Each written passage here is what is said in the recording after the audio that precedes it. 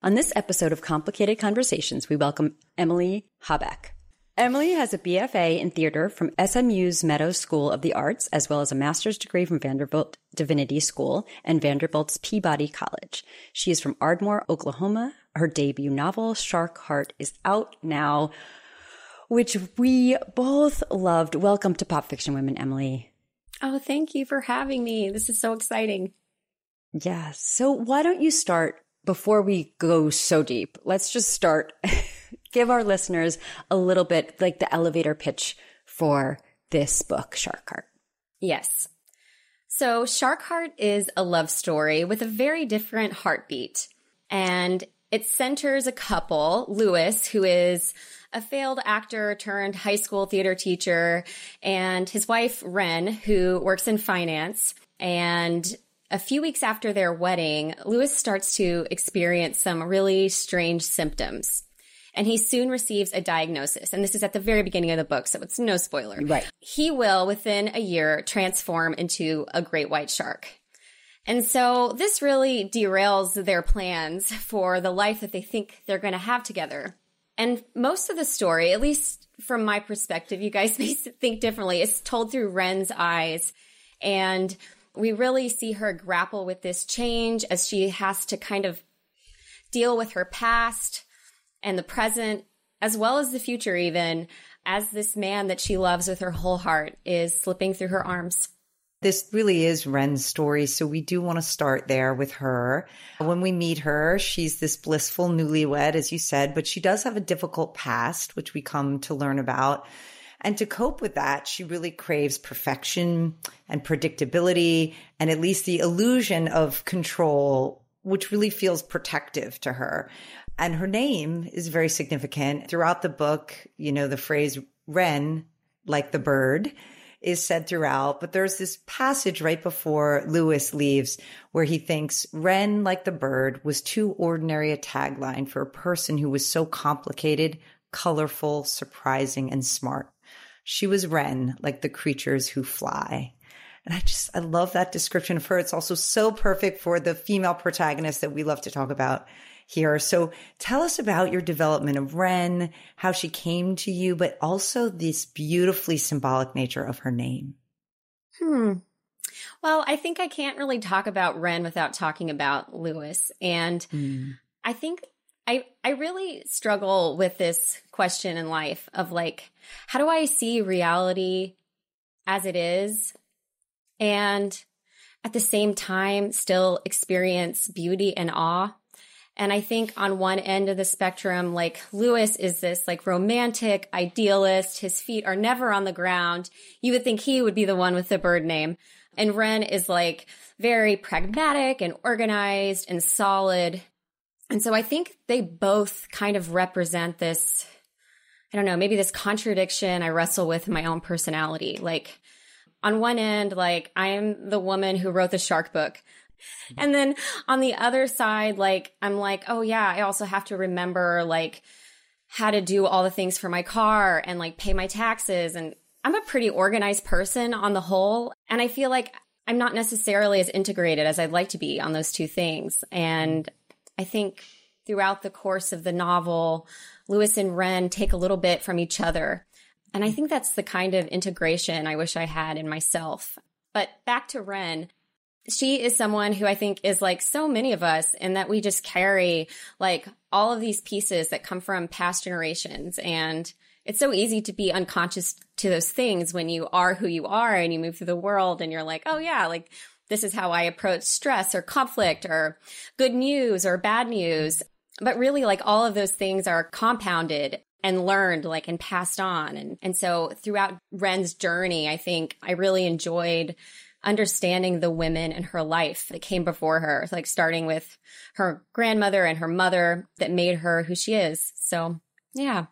Yeah. You know, especially it's hard to kind of wrestle with those things when they're working for you, especially, which so many times our coping mechanisms work for a long time and they help us not only survive the period that you're surviving, but then thrive in a different way. And then you're like, whoa, like, what am I doing? Why am I doing this? Is this necessary? Do we, like, and how can this hurt me and hold me back? And I feel like that's where we find Ren. And I loved it.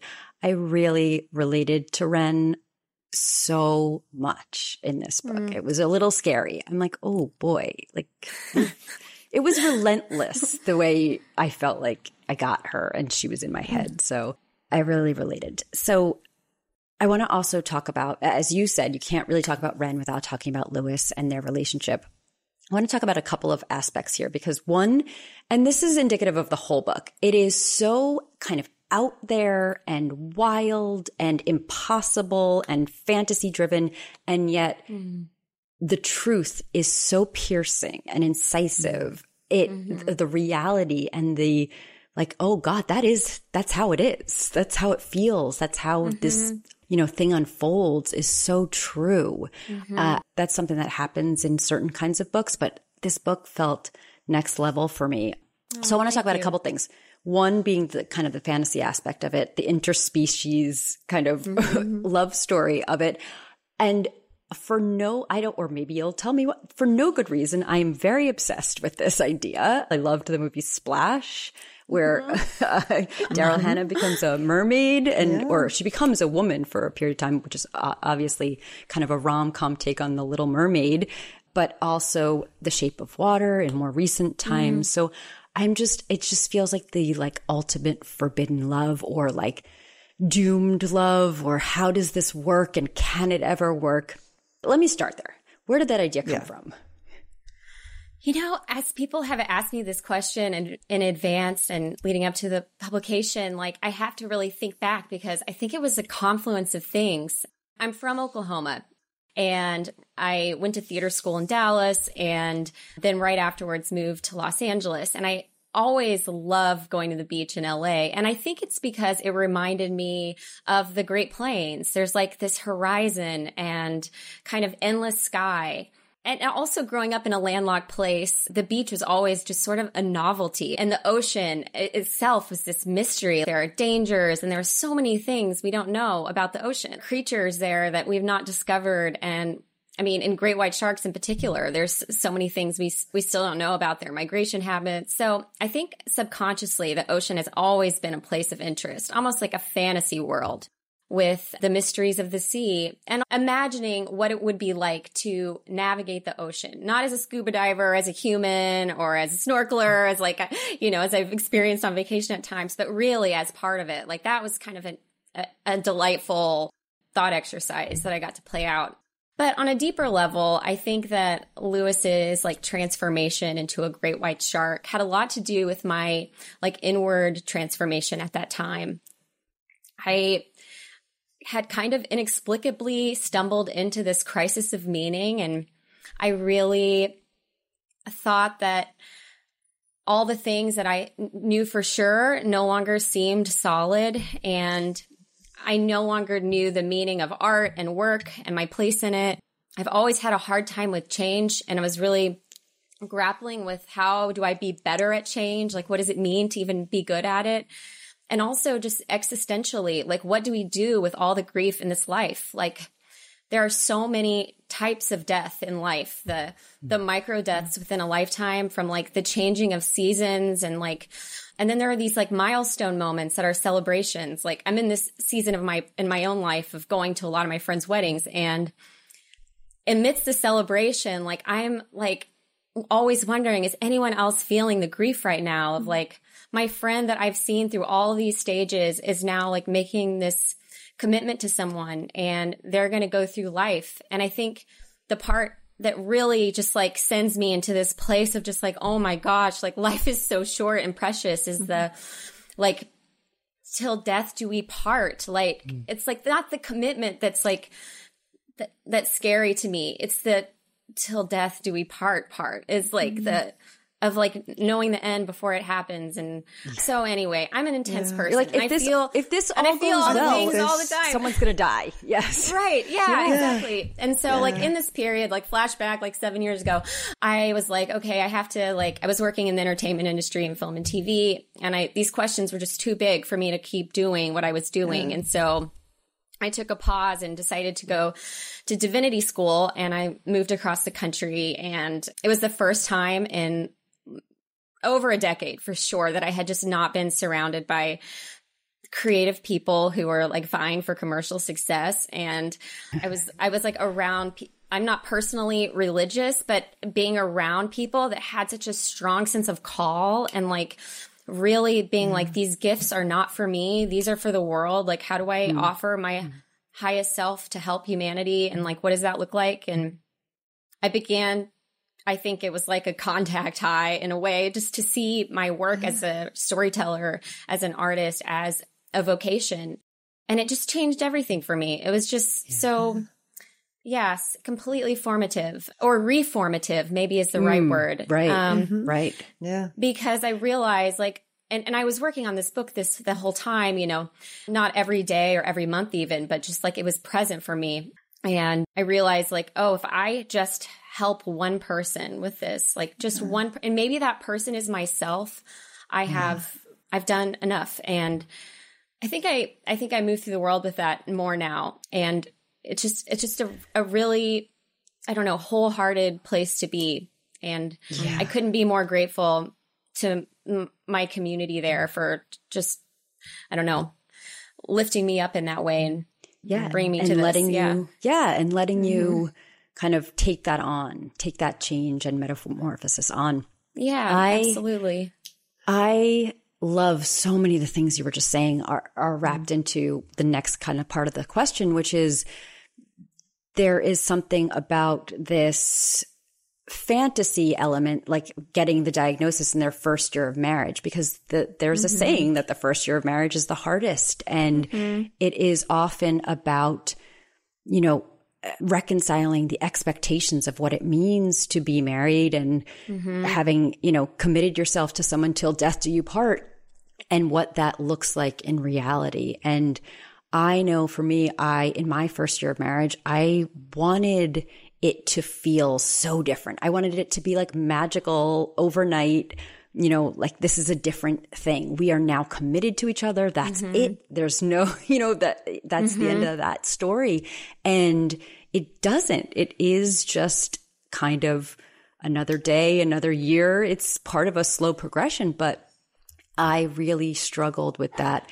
And there's a scene, and I'm going to talk a little bit, I'm going to make some funny adjustments to my wording to not give anything away, but there's a scene when Lewis and Ren are in the ocean and together, and they're having this kind of conversation, or more, it's more in their minds about like what should happen next. And she's holding on, she's resisting what's coming, even though she doesn't think she is, because she thinks she's training, you know, she'll do scuba. She has all these ideas on how this next phase will go smoothly. But how all she of can that, control it, right? Yes. All that really is her denial of it coming. And so I guess that seems built into a lot of what you were talking about, coming from, you're saying you don't like change. And so you kind of gave that to Ren. And tell us about writing that scene. Was that an early scene? Was it a scene that kind of came to you? Was it a scene you worked on and noodled with forever? Or tell us about that. I'm so excited that you asked this question, because I don't know. So that was the first thing I wrote. And for a while, that was all that it was. I just like had this scene. I knew it was a sea creature. I was like, maybe it's a merman. Wasn't sure. I wrote it as a short film. But I just felt like, there was more to the inner lives of these characters. And I'd never tried to write a novel before. And I was like, maybe this is a novel. And so I started and then just couldn't stop.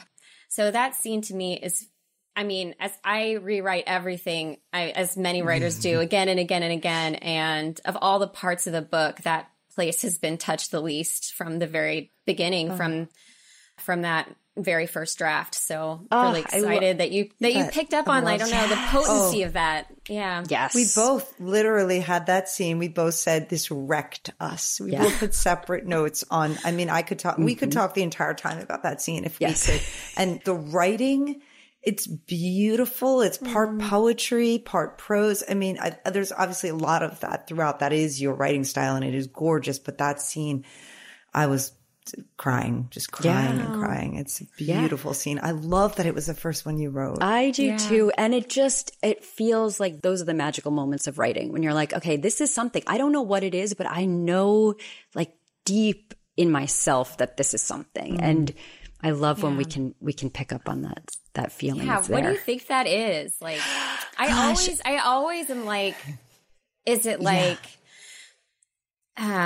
intuition or like a spirit? I have, because it sounds very woo woo, but I never know. Yeah. What do you think? No, it's a great question. And I don't know that I think it kind of defies definition, certainly a singular definition, but what I do know is I think that's what we're always chasing, because that is when I feel so connected to the work, the writing, the experience that I'm having. Like when I write something and I'm like, oh, this is something that's like, that's why we do this. Right. Yeah. And it's like only we can know what that is.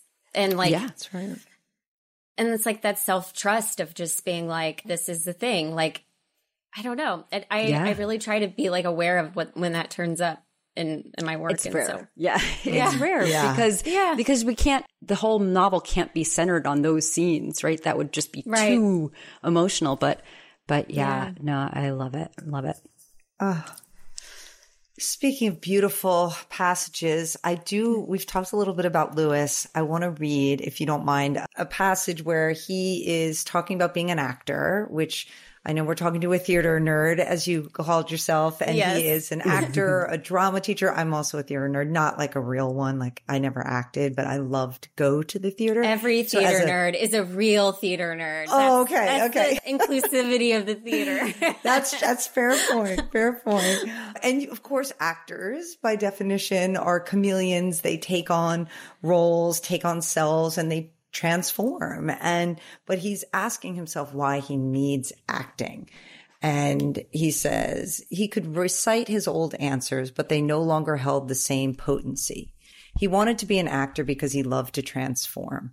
He could do things on stage he could not do in real life. He could fight his enemy or land a joke. He could fall in love with a narcissist, man or goddess. He could die for the revolution. The stage also was a wonderful place to grapple with life's ambiguity. And because there was an audience, Lewis felt seen, even loved. But an audience's love was not the kind that would go home with him and eat dinner. It was love at a distance, and Lewis wanted to be held and touched by another human, by real life. Could it be that I am lonely and the theater was never meant to be enough? Oh my God. I almost cried. So Lewis grapples a lot with this difference between being lonely and being alone. And it comes up a lot in the novel. It also comes up with Ren. And I'm just so curious. I think about this a lot, about the difference between these two things. And I'd love to hear why you wanted to explore that and what your thoughts are on it. Thank you for reading that. I've actually never heard another person's voice read it. So it was really cool. It's beautiful. Yeah. I think we live in an extroverted world and no one really likes to talk about the introvert's process, or it's not like popular. I think as an introvert myself, I feel like sometimes when I talk about like needing alone time, I'm like, am I whining? Like I love these people, but I also just need to like read in my chair for like an hour. And so I think for me, I really grapple with this. There's a time when I need to turn inward to recharge, to gather energy or ideas. And I feel like that's the being alone. But then there's this line that can easily be crossed and it's almost imperceptible because alone time is so natural for me, where all of a sudden I'm lonely and I've like fallen so far into this that I'm like, this is just what I need to do to recharge. But I'm like, I'm already full. And so then I'm just in this like cycle. And so I think Does that make sense? I think Yes.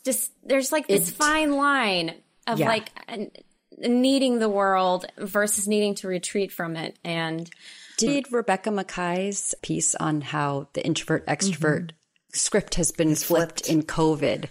Oh, and I saw the headline, but I have not read it. And I was like, no, but my only point in bringing it up was just, I was like, yeah, good. It's about time. Finally. Yes. No, and I'm like Rebecca Mackay, like, damn it, could we bring it back around? The extrovert would like to bring it back around. Where do you fall? Okay, so Kate, you're an extrovert. And I'm an introvert. True. Yes. Okay, yeah. Okay, so it's interesting. But I will say that I didn't know it for a long time, or, we can get into how we disguise all of the things that are true about ourselves, but I was never alone. I was the kind of person that was never alone, but always lonely. And I was like, what is happening? I am never alone. I have so many friends and things to do and blah, blah, blah. And why do I always feel lonely? And it wasn't until I understood that was depleting me from both ends. I was like not ever going inward, never recharging, never kind of coming to understand who I am and what's happening and processing anything. So that's what I was going to say. I think no matter which end of the spectrum you fall on, this is a thing, meaning you will wonder at times, do I just need to be alone? But now I feel lonely. And even if I'm surrounded by people, why do I feel lonely? So I think this fine line affects us all, no matter which end of the spectrum we are. Yeah, absolutely. Because we don't ever know how to stop. We know what we like and we want to keep doing it. And then you realize, oh, I've crossed over into something else entirely now. And it looks similar, it's alone, but then how come all my good aloneness time is making me feel lonely? And so, absolutely. Yeah. And just community and being in community is often just such a privilege. It's hard to come by now, authentic communities and community is like a social determinant of health. It's like, it's proven that we need people. And so I think both of the characters kind of grapple with that. And as I do and did, I mean, especially in the pandemic, as you mentioned, like there was this moment where it was just my partner and I for like a year, and I was like, great. I was feeling like just from his company, and like those like yard hangs, like a couple times a month. I was like, I'm full. My cup is full. This is great. Finally, this is not a social interaction. And he was just wilting, like another Zoom happy hour. It's not enough. I just miss concerts and stuff. So I don't know. I think it's something that the pandemic kind of gave us, and as well as a lot of terrible things. It's just maybe some self-awareness around what we need. Yeah. And again, to have what it feels like, to have the introverts have a moment. And also, as you were saying, Emily, about community, it's hard to find. It's a privilege, but it's also kind of can be confusing too, because you think I have friends on Instagram or TikTok followers or whatever it is. And you think this is my community, but how deep is it really going? How deep do you need it to go? Are you aware of that? Do you assess any of that? And it's a balance, maybe. It's an inquiry for sure. Yeah, I like inquiry. Balance is hard. I was just going to say. It's true. It's a tough one for me. It is. I heard once it was like, maybe we should strive for harmony. It's like at some point things are like playing, like some instruments in our life are like, take the melody and others are, I don't know. I'm not a musician, but you know what I'm saying? There's like different levels. Everything's at a level. So I think about that sometimes. I like that. I really like that. I like that too. Okay. As we've already discussed, this book really centers on Lewis and Ren and kind of this metaphor for a challenging first year of marriage and the grief that goes and the processing that goes. But we also get to know more, as you're talking about, when Ren finally realizes her struggle in accepting what's happening to Lewis and what's happening to their marriage, and she starts to go inward and think, where is all this coming from? How do I kind of integrate what has happened to me and I've been able to leave behind with who it has made me today? And to do that, I was happy to learn more about her mother, Angela. We know right from the start, very early on in the book, that Angela and Ren had a complicated relationship, which we also love on this podcast. But it was painted kind of like as one thing, or as maybe anyone's challenging mother and daughter relationship. And then as we get Angela's point of view, it's so much more complex than that. And I won't say any more than that, but it is so layered and so nuanced, and there's so much in there. How did you know? I want to talk about Angela a little bit, your development of her character, and how did you know she needed a POV and a point of view in the book that we would get to not only know who she was as Ren's mother, but who she was as a child, and how this, as you mentioned before, this intergenerational stuff, damage, issues came through her too. Yeah, that's a great jumping off point for this aspect of the writing process, which, yes, there are those moments of like lightning strikes and this is important, I have to follow this. And then there's also mud. And and I knew that Angela was important in the story. And I knew that I wanted her mother to have a presence. But it was much later in the drafting process that I realized that she needed her entire section and her entire story. And I think that just serves all the women in the story. I didn't want them to be explained by, allusions or anecdotes, or I just felt like they deserved to exist. And it's hard to say this without spoiling anything, but to show that someone who had such a challenging life as Angela did, to give her a full arc was really important to me. And I think so many people go through challenges, and it's really just so random, so luck of the draw, who's going to have a challenging life and who's not. And I don't think any life is more valuable than another just because it doesn't have those peak experiences compared to another story. And so in telling Angela's story was really meaningful to me. And also I got to go back in time. It takes place in Oklahoma. And I kind of did a little geographical autofiction, I guess. It's not my hometown, but it's also not my hometown.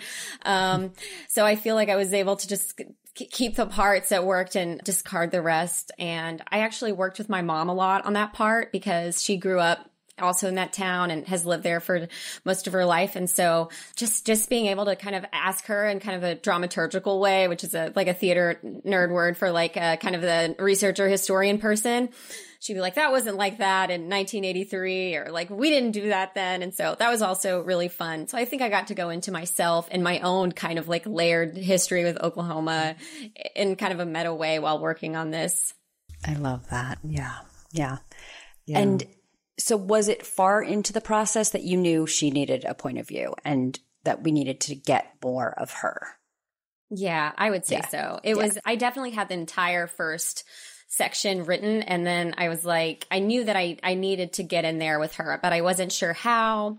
I chose not to do flashbacks because, like I said, I wanted each woman's story to stand alone. And I felt that it was important to not kind of interrupt that. And I just had to be bold in that. I was like, there are people that are like, oh, the continuity, I need the continuity of, like having all the characters woven together. But I just intuitively felt like it wasn't that kind of book. So I kind of dealt with each section as it came. Yeah. So yes, I didn't know immediately, but it did come to me. And I did the most work in Angela's section for sure. I was wondering. Yeah. That was the mud. Yes. But it's beautiful section. And Corinne and I, as she mentioned, get a little bit deep here at times of mommy issues. And we have very complicated but loving relationships with our own mothers. And you said that your mother helped you in this. And I read in your acknowledgments too, that even though you are not a mother, that her mothering of you it really helped you with this. And I want to read another passage if I can, that is really beautiful about being a mother. So she took a last look at the woman who raised her, the woman who taught her how to read when she was 4, how to flip over a tip canoe, how to patch and embroider a hole in a pair of jeans so they looked more special than a brand new pair, how to ignore the voices of those who claimed to have better ideas than her own. This was the woman who taught her to go beyond their small town, even though she had never done so herself. Her mother, who laughed so loud it echoed in the halls of the Cross Timbers Motel. Her mother, who could drive anything but chose to walk, even in terrible weather, so she could observe the world changing slowly with the seasons. Her mother, who made the most delicious pancakes and baked bread from scratch. Her mother, who could identify every bird by name and call. Her mother, who could grow a garden in an eggshell. Her mother, the kindest person she would ever know. Her mother, her mother, her mother, her mother, her mother. And I hope your mother is proud of that paragraph. It is really beautiful. Also made me cry because even though I do have a complicated relationship with my mother, I read things like that and I think, yeah, it is. She's my mother. And there's so much. Yeah. If I tried, I probably could also recount so many things like that and times like that and instances where about her that really do make her my mother. So I wanted to talk to you about why you wanted to explore motherhood in this. There's a lot more than just Angela and her point of view, even Wren's complicated thoughts about whether or not she wants to become a mother. There's the tiny pregnant woman who's pregnant with birds, and just motherhood is throughout. So tell us about why you were interested in exploring this aspect, the complicated aspect of motherhood. Yeah.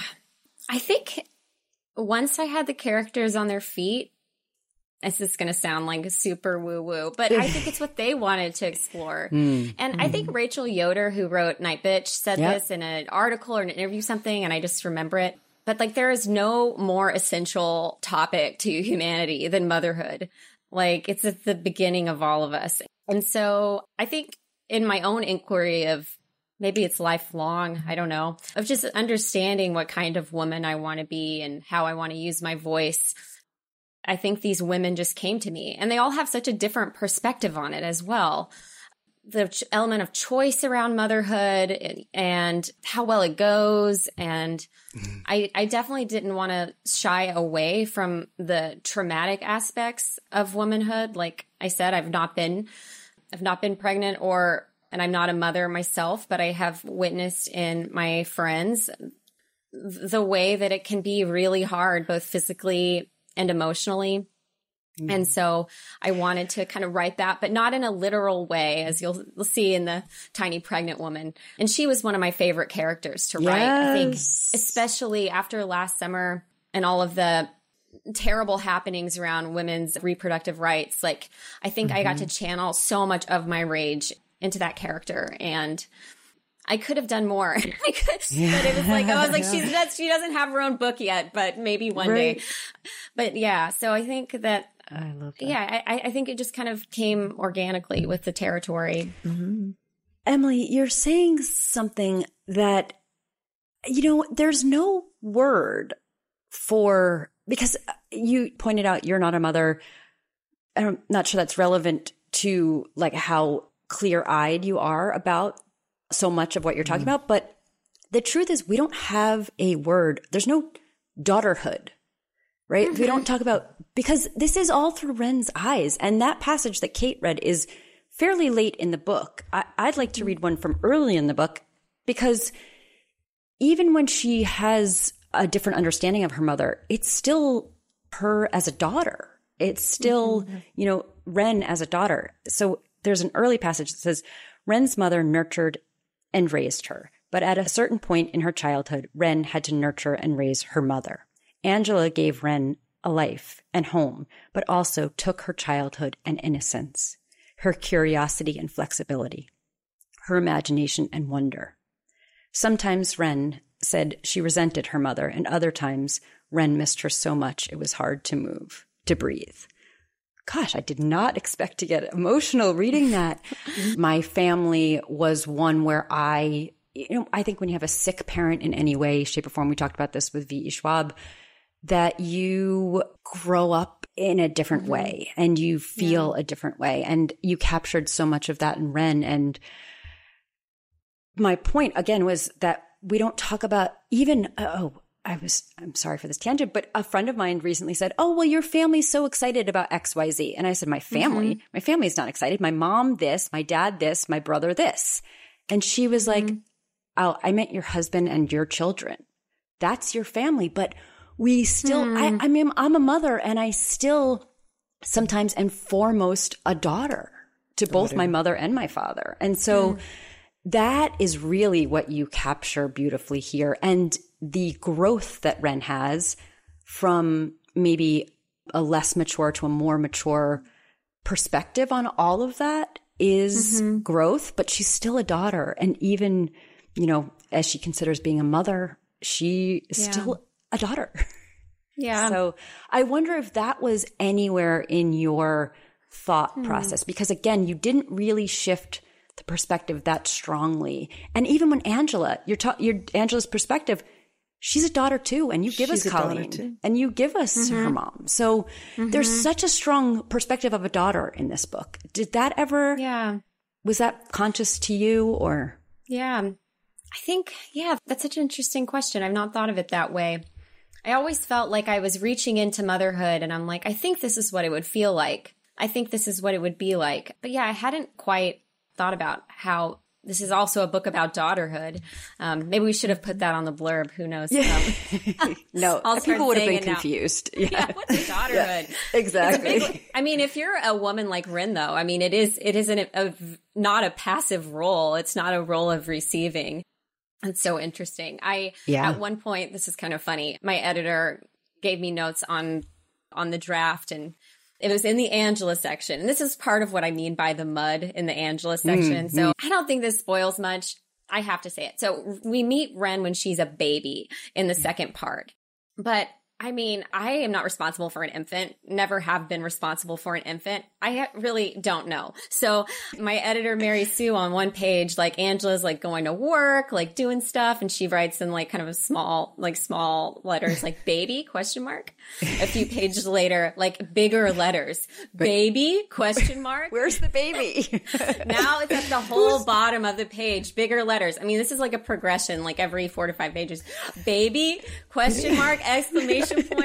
And then finally on the next page, she's like, Emily, when you are responsible for a child, you think about it all the time. You know, it was so funny. I was like, oh, you're right. So I talked to my friend Abby, who is a new mom, and she just like, really honestly, for like an hour and a half, I asked her all these questions and she gave me all the details. And so many of the details about like new motherhood in particular are just like pulled directly from that conversation. And so I'm super grateful for her that she was able to be that honest and generous with her experience. But anyway, my editor made me laugh. Yes. Oh, I love it. Yeah.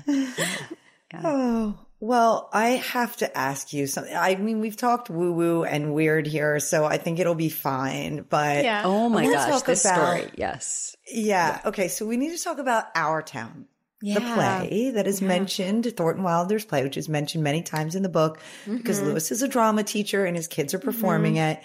But then in your acknowledgments, you thank many playwrights that inspired you, including Thornton Wilder's Our Town, and you called it a work that is among my greatest teachers.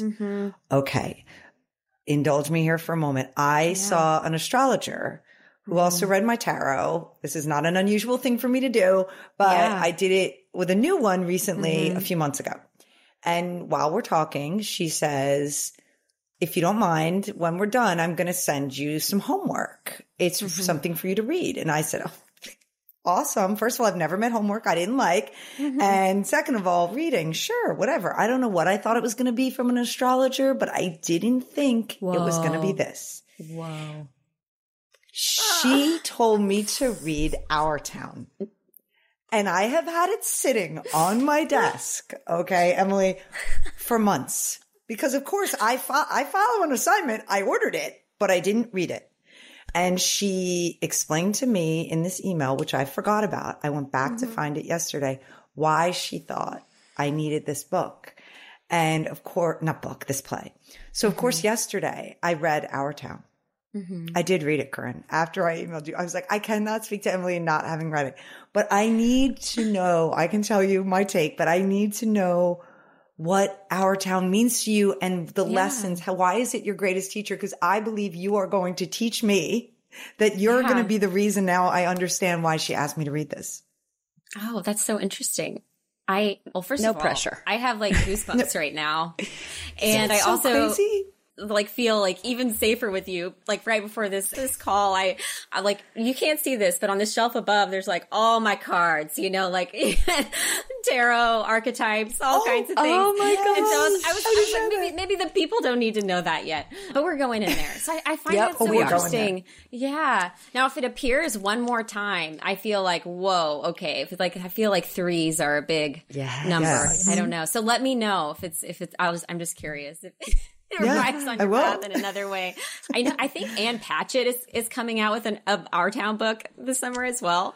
Okay. And so happy to be in the Our Town company of Delivery. Yes. Yes, exactly. But yes, so Our Town. I feel like, well, for one, I used it in the play because I love in the book because I love the play, but also it's very much of a play a high school would put on because it's on the surface, it's like there's nothing provocative. It's about a town. Right. It's real wholesome. It takes place far in the past in New England. It's like not going to ruffle any feathers with the administration or parents, especially in a more conservative place like Texas. So it's like Our Town is the play. But it has had resonance in my life since I was a little girl. When I was like under 10, I played Rebecca, George's sister who climbs up on the ladder and like talks about the moon. And I didn't know what the play was about then. I was just really happy to be doing community theater. And then later in college, that was the play that was like acting 101. We did the Emily and George, like, can I carry your books for you scene? And we had to do it not looking at each other. So it was like an exercise in listening and like really being present and picking up on these nuances in choice that are available in the text. And I mean, it was a super frustrating exercise because I was like, I can't look at my scene partner. I feel like I'm in a straitjacket here. I can't interact with them. So I had a touch with it then. And then later, I think I saw it in New York, and it was the first time I had seen a production. I mean, outside of being in it and using it as a scene study exercise in college. And I just like bawled my eyes out. And it is that scene where like Emily's like going up the hill, and and I guess I share a name with one of the characters, which, you know, there's that too. So maybe that is, maybe I also feel connected because there's my namesake represented in the play. But I think as far as a work of drama, it just achieves like structurally just excellence. I feel like it takes you through this robust arc, but doing really everyday things. And I think that's the point of Our Town, is that the simple things are really what life is about. And the hard times and the good times, when we look back on it all, like that will be the greatest tale ever told, and that those stories are happening everywhere, all around us, even in, you know, the most mundane things and places. I think that I forget that sometimes myself, and it's just nice to be reminded that yes, life has these peak experiences, like having a book published, you know, but also like there is beauty in the mud too, like of working through the hard creative problems. And when I look back on things one day, the mud will be just as rich as the times when I was celebrating. So I think there's just a lot to be taken from at every stage of life, but just the grief in that play as well. It's just, it doesn't shy away from any aspect of what real life is. And I also just love how it conceives of souls. And a lot like Sharkheart, I feel like the ancestors are very much within and through and around like all the living people. And I think about that sometimes, definitely with my grandparents, and about how the choices they made impact me in a way that I'll never know. And how grateful I am for that, because even with the things that are hard for me and the things that come easily, like they are a part of me. Yes. Oh my gosh. I know. I mean, it's so beautiful. And she told me that it resonated, she thought, or would resonate with me because I needed to understand this lesson of appreciating, to live life to the fullest. And she told me to make a copy of Emily's famous monologue, she said. The goodbye to clocks and Yes. But I didn't, when she told me that, I hadn't read it. So I didn't know yet. And she told me to put it on my desk next to my birth chart, which I keep here. And yeah. when I got to that last night, I was like, oh, here it is. Here it is. Yeah. And how we're just so blind that we don't appreciate what's happening while we're living. And it was just all the tactile details. Like, yes. And I think Lewis has that too. Like I think later in the book, he's like, I miss fruit. I miss eating fruit. Yes. I miss feeling the sun and the light, and just the fact that we're like, I mean, not to like give anyone an existential crisis here, but just like the grains of sand that we are. It's like, it's amazing that we're all here together and that we're able to like take delight in things and find awe in the world. And I guess that just kind of returns to that like central tension in my personality of like, how do I be realistic, but also like remember to play and be a child and see the world in that way. Yes. I'm so glad that you just came back to that, because that is something I've been thinking about, so many aspects of astrology while we've been talking, which is funny because I didn't think about them in the same way. I originally thought I'd ask this question by saying, you give us a lot of births in the book. You know, we kind of are there for the birth of many characters. And I won't say much more about that, but over the course of this conversation, you've given me just so many things. Do you know anything about astrology? Like, a lot of what you're talking about sounds like the Saturn's return. I don't know if you're familiar with that, but that time in your life when all of a sudden everything you've been doing stops working and you have to really go inwards and figure out how will I emerge from this period of time? And that is just all I thought about while we were talking. Wow, that's so cool that you brought that up, because yes, this was my Saturn return book. I started working on it in my late 20s, and like, it's like I'm kind of like coming out of that now. Oh, it's perfect. Yeah, it's so really perfect. Yeah. But in the time, like back to mud, it was just like, who am I? Like, what am I doing? Oh, like, it feels terrible to change and to go through that. Yeah. As a person who has a lot of Ren in her, like of like needing a plan and having a direction, not feeling like I had that was really strange. Yeah. For sure. It was like a total groundlessness that I think is probably where like a lot of like part 3 comes from. Like just, and like also the ocean is just, well, maybe that was a little bit of a spoiler, but it's just such a great metaphor for consciousness itself and all the things that kind of float in it and flow. And it's so easy to go against the grain and to resist what's happening, but just to kind of like be in it and whatever it is. I'm not very good at it, but I'm talking right about it. Yes. Well, I now I have to know too. Like, do you know any? I'm sure you know your sun sign. Your astrological. I'm a Capricorn. Yeah. Oh my gosh. But I think I'm what? And then what's the second one? It's like, is it your moon or rising? Rising moon Pisces rising. as the rising. Yeah. That's amazing. Or moon. Yeah. Okay. That is amazing. Yeah. That rings very true to me. But when you were saying about kind of like you have these two parts of yourself, you know, I don't prescribe to astrology like it's decided who I am. And I can talk about a lot of things in my own childhood that could, even that paragraph I read, that duality of she gave me a life, but you know, she took my innocence kind of thing, like that duality. But I struggle with that. And one thing I've taken comfort is knowing my sun sign is Aries. I have a lot of Pisces in my chart. I'm on the cusp, and my moon sign is Capricorn. And those are so opposed to each other. One of the more wise and structured and disciplined signs with the fiery, like, let's blow the whole thing up kind of signs.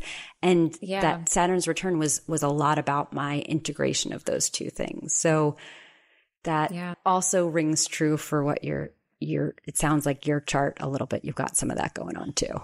Yeah, for sure. I always see astrology as like this map, you know, it's like, or a story. And like anything, it's like you'll see different things in the story no matter when you read it. Like that's the beauty of rich stories, is that they kind of just speak to us at different times. Like Our Town, like I think there's so many perspectives in that play that I don't and won't understand yet. Like, especially like I think that, back to astrology, it's like the second Saturn return is like 58 or 60 or something. Yep.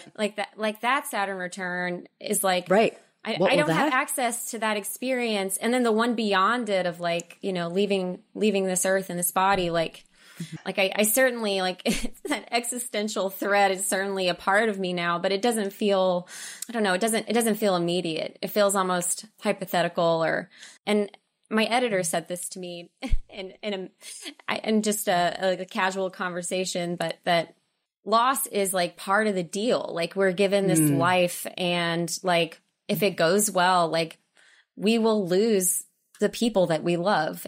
And I think it's so helpful that we have things like astrology and spirituality and religion to kind of help us make meaning of whatever that is. Oh, yeah. Wow. Yes. Oh, yes. And you mentioned the tarot cards. You have them on the shelf that we can't see. So you're into the tarot. Yeah. I'm not. What's your favorite deck? What's your favorite? There's this artist. I think it's actually on this side. Her name is Kim Krantz. And it's right here. I've got it. And right I just buy everything she makes. I think she is just such a, I have that one. Yeah. Do you have the archetypes one? No. No. She has an animal deck as well. I really don't know how to use them officially. It's very freestyle for me. Like, me too. I am the kind of person who will like try to put together a piece of furniture without reading the instructions and then like redo it later. So instructions in me, I'm just like, would rather fly with it. So yeah, but I really love her work. Do you guys have a favorite deck? That's my favorite. That one. Yeah. Yeah. The Kim Krantz one. That one. Yeah. It's just so beautiful. But I'm going to try her others. Yeah. Yeah. The archetype deck is like the cards are round, which I really appreciate. It's very different. Oh, yeah. Nice. We'll check that out. You should have her on the podcast.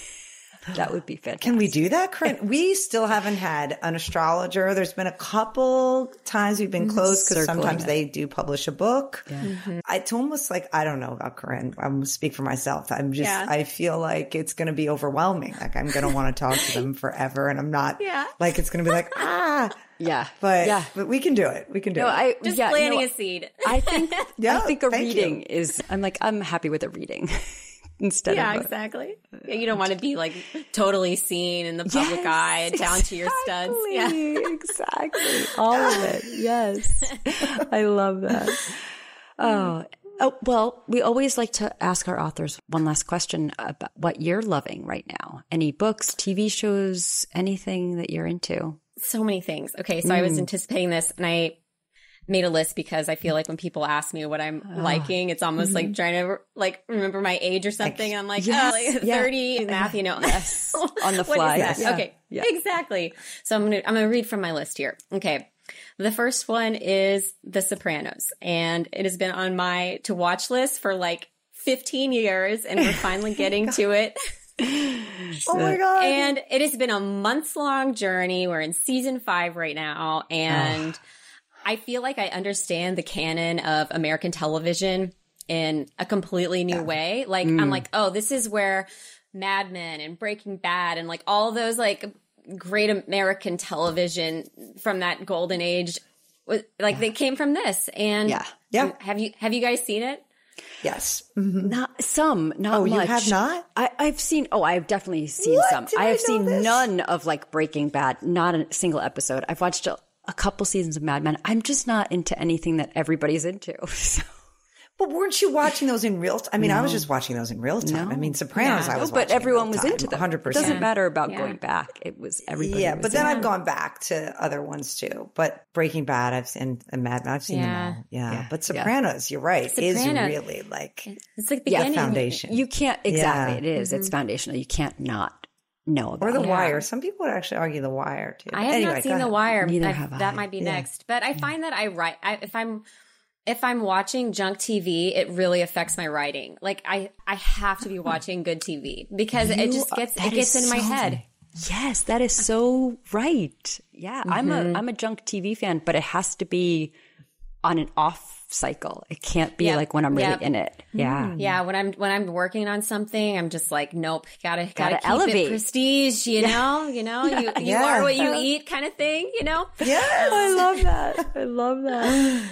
Okay, my second thing I'm loving this summer is a play I saw a month or so ago when I was visiting a friend in New York. It's called Fat Ham by James Imes, and it won the Pulitzer last year for drama.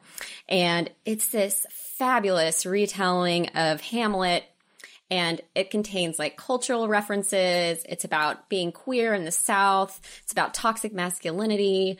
It's about Black joy. And it also is about all the things that Hamlet is about as well. Right. And I have never been so like joyfully, surprisingly displaced by a piece of theater in my life. And I think I can, it's a big deal. It'll probably is it still out. Look at me writing this down. I'm it's still, I think it has to go on tour. So if it comes to Boston where I live, I'm just going to see it like a couple of times. I really, really loved it. It was really special. I love it. Okay. And the next book that I loved recently was Everything's Fine by Cecilia Rebez. Mm-hmm. I could not put it down. Do you know we heard about you and Shark Heart from her?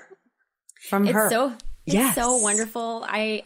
When you feel that mutual, I was listening to her episode and I was like, oh my gosh, she mentioned Shark Heart. And it's like when you feel that mutual admiration for an author, I don't have very many author friends. And so like these like connections of like, I can just email you and we can read each other's work. Like it's amazing. But we met doing some promotional stuff through Simon & Schuster this spring. And I got the advanced reader's copy of her book and I really could not put it down. And I have a super short attention span. So that means something. And I also just think it's a really important book, both what's happened.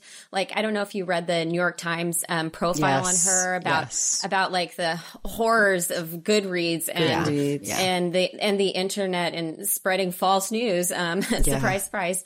But I think that I just really admire her as a person as well. I think that she's both her book is important and then her work around the book for other authors is important. Like, anyway, I just couldn't say higher things, but she's with so you lovely. There. Yes, we are with you there. We loved that book and agree with all of that. The work around it is just as enchanting. Yeah, I feel like that's what artists are for, like to be a culture bearer and to move the needle. Like it's not always pleasant work, and I hope that she gets the accolades that she really deserves. It's a really wonderful book. Same. And then lastly, I am loving Chasing Shadows by Greg Scommel, and this is a book that's connected to my book because, I keep calling him my great white shark informant. But he's really not my informant. He's like he's like a famous marine biologist in the great white shark space. Like you cannot Google great white sharks without seeing his name. He's been on like all kinds of documentaries, and I saw a TED Talk of his and I was like, I need to speak to this man for research because writing about a great white shark, I absolutely had to get into the tactile details of like what it's like to be close to one. And you can read about kind of distance anatomy, but I was like, what does it feel like and smell like and all those things? Yeah. So I was like, I knew I needed to speak to someone who's worked closely with them. And so, he spoke to me on the phone for like an hour and actually went on the imaginative journey with me, which is really exciting. So cool. Yes. Yeah. It was wonderful. I was so intimidated. I was like, oh my gosh, he's a real scientist.